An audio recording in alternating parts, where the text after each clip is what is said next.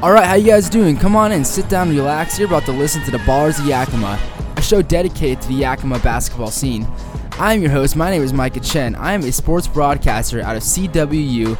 I'm a color commentator for ESPN Yakima, but most importantly, I am a professional podcaster. Coach Mengarelli is the guest on the Ballers of Yakima this week. Coach Mengarelli is the head coach of Zilla basketball, and he's also the head coach of the defending 1A state champions.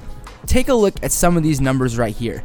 These are Zilla's rankings regardless of class. Number 15, number 18, number 32, and number 27. Those were Zilla's rankings the last 4 seasons. And again, this is regardless of class. So this 1A school is more powerful than 90% of 4A schools. In this episode, Coach Mengarelli talks that winning tradition at Zilla and why Zilla doesn't play 3A and 4A schools, even though Zilla would probably whoop them. Now, before we get to Coach Mengarelli, I want to tell you about Washington Football Crunch, a show dedicated to Washington football culture, including news and analysis on UW, WSU, and Washington high school football. Available on iTunes or wherever you get your podcasts from. But for now, enjoy this show. Okay, I'm here in Zilla, Washington at Zilla High School. I'm here with Coach Mengarelli. Coach, how are you doing today? It's a great day. Basketball's rolling, right. So we're off to a good start. Yeah. Right. You guys got your first week of practice in. Yeah, right? Just split teams yesterday, so it's kind of nice to just have the varsity together. And this is your second year as head coach here at Zilla. What led to that transition from Coach Berg to yourself? Coach Berg did a great job. I think he started here in 1993, 94, something like that. And during that season, they actually won the state title in 94, his first year.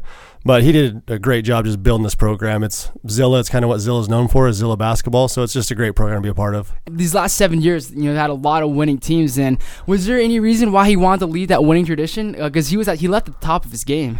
He did, but it was just kind of transition. His son graduated that senior year. It was a year after, and he moved up in his job. He's our superintendent of our school now. So not only leading our team and our program, but leading our district. So it's a big move for him. And Coach Mengarelli is taking over the team right now. He actually won a state championship last year.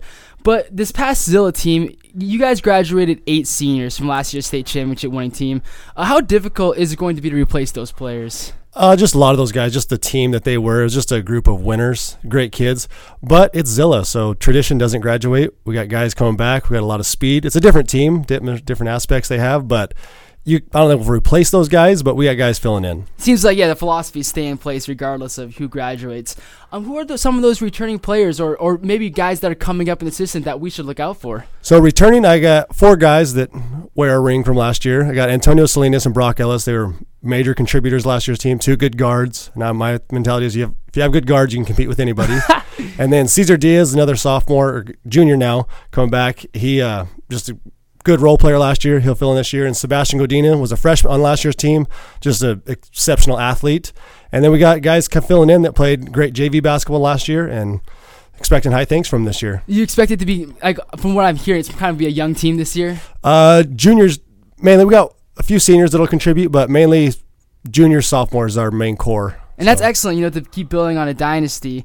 Going after you win a state championship, sometimes it can be hard to, you feel a little bit lethargic, got to get that energy back up. But does Zilla set team goals prior to the start of the season? We do it as a team, though, so they'll figure out what just kind of we set our free throw percentage, set at 70.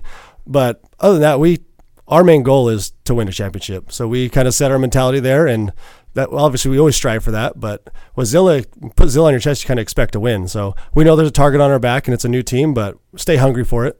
Seems like state championship is going to be the goal going into the season. And Zilla is a town of a little over 3,000, only 400 students. How do you guys maintain such consistent, high-quality roster turnover year in and year out? I think you just got to give credit to the parents. You look at these grade levels I'm teaching here, the 4th, 5th, and 6th grade, and almost every grade level has 2 and some 3 teams. So as long as kids are playing basketball, we run a good little summer program, getting them fundamentals down. So it's kind of built in, kind of Coach Burge set it up, and myself and Coach Valadez, the girls coach, we kind of help facilitate and improve every year. So that's just kind of what Zilla has to offer, and it's already built in, so it's a great program to be a part of. So as far as off-season activity, summer basketball teams, you try and stay involved with that as well as kind of a year-round head coach of Zilla and all the way down, I work with a lot of the AAU coaches to make sure they're running our stuff, keep them running no zone, keep it man to man. So run the same concepts as Yeah. so when they get to the next level, they can just plug them in and they're ready to go. Zilla, based off last season, is ranked top 15 in the state regardless of class. My question for you is, do you feel that school size really matters when it comes to the rankings? yes and no. We play those teams in the summer, and summer basketball is different, but we can compete at those levels. But you get over to like the Metro League, and they have guys that play truly above the rim. So I think it does matter there, and football too, the physicality of the game. But I don't know. I'm competitive and I like challenges, so I would take our guys. We'll see what happens. As far as the numbers ends go, I mean, it just doesn't seem that on paper why a 1A school should be able to compete with 4A schools. But, bringing up, like what you said, talking about the Metros and some of those other bigger leagues as far as, school size, has it ever been a possibility? Has Zilla ever considered scheduling a game against 3A, 4A basketball schools? We have. We also put on the Sun Dome Shootout. Been doing a lot of work with that. But we kind of get to pick who we play. And sometimes 3As, 4As don't really want that challenge because they really have nothing to win. They're playing a small school. They can only get embarrassed at that point. And if they lose, that's terrible. And if they win, they're supposed to win. So there's really no win for them. But we have a great schedule. We play Kittitas there, the Class 2B state they're champs. always top 10 as well. And they have a great player, Brock Reve. So we play them, and we play Mark Morris, which is a top 2A team. So we have 2 really good non-leagues this year, which is everything we want. And correct me if I'm wrong, Sela head coach Tim Garza told me that there's also another game. Yes, we play them at their place. So okay. It'll be good. Yeah, they're tough. So Zilla versus Sela, that's going to be a game to look out for. So you're in your second year as head coach of Zilla basketball. And to be a head coach, you have to install some team values, some team morals that become tradition of a program. Have you started to install some of those team values that Zilla basketball represents? I think just taking pride in Zilla basketball and what it means to wear Zilla across your chest and be a part of it. Just not only the boys varsity, but all the boys program. And I'm just a big guy on good things happen to good people. So not only making them better basketball players, but making them better people. And if we're striving for that, the wins and everything will take care of itself. Zilla basketball about to have a great season. When is Zilla's first game? December 2nd. We host Kai B, and it was our first game last year too. It's the same schedule, just flip-flopped, homes and away. And last year they gave us a big test, and we were able to play them in playoffs and handle them pretty well. But I'm expecting a good game. It's a great way to start off the year. Zilla basketball opening up on December 2nd. This has been Coach Mangarelli. Coach, thank you for being on the Ballers of Yakima. Thank you. Thank you for having me. Thank you, Coach Mangarelli, for being the guest on this week's episode of the Ballers of Yakima. Coach Mangarelli is a lifelong Yakima Valley fixture. He played basketball for Granger and then played a little college football under Bo Baldwin when he was at Central, and is now in a position to carry on the legacy of a storied Washington basketball team.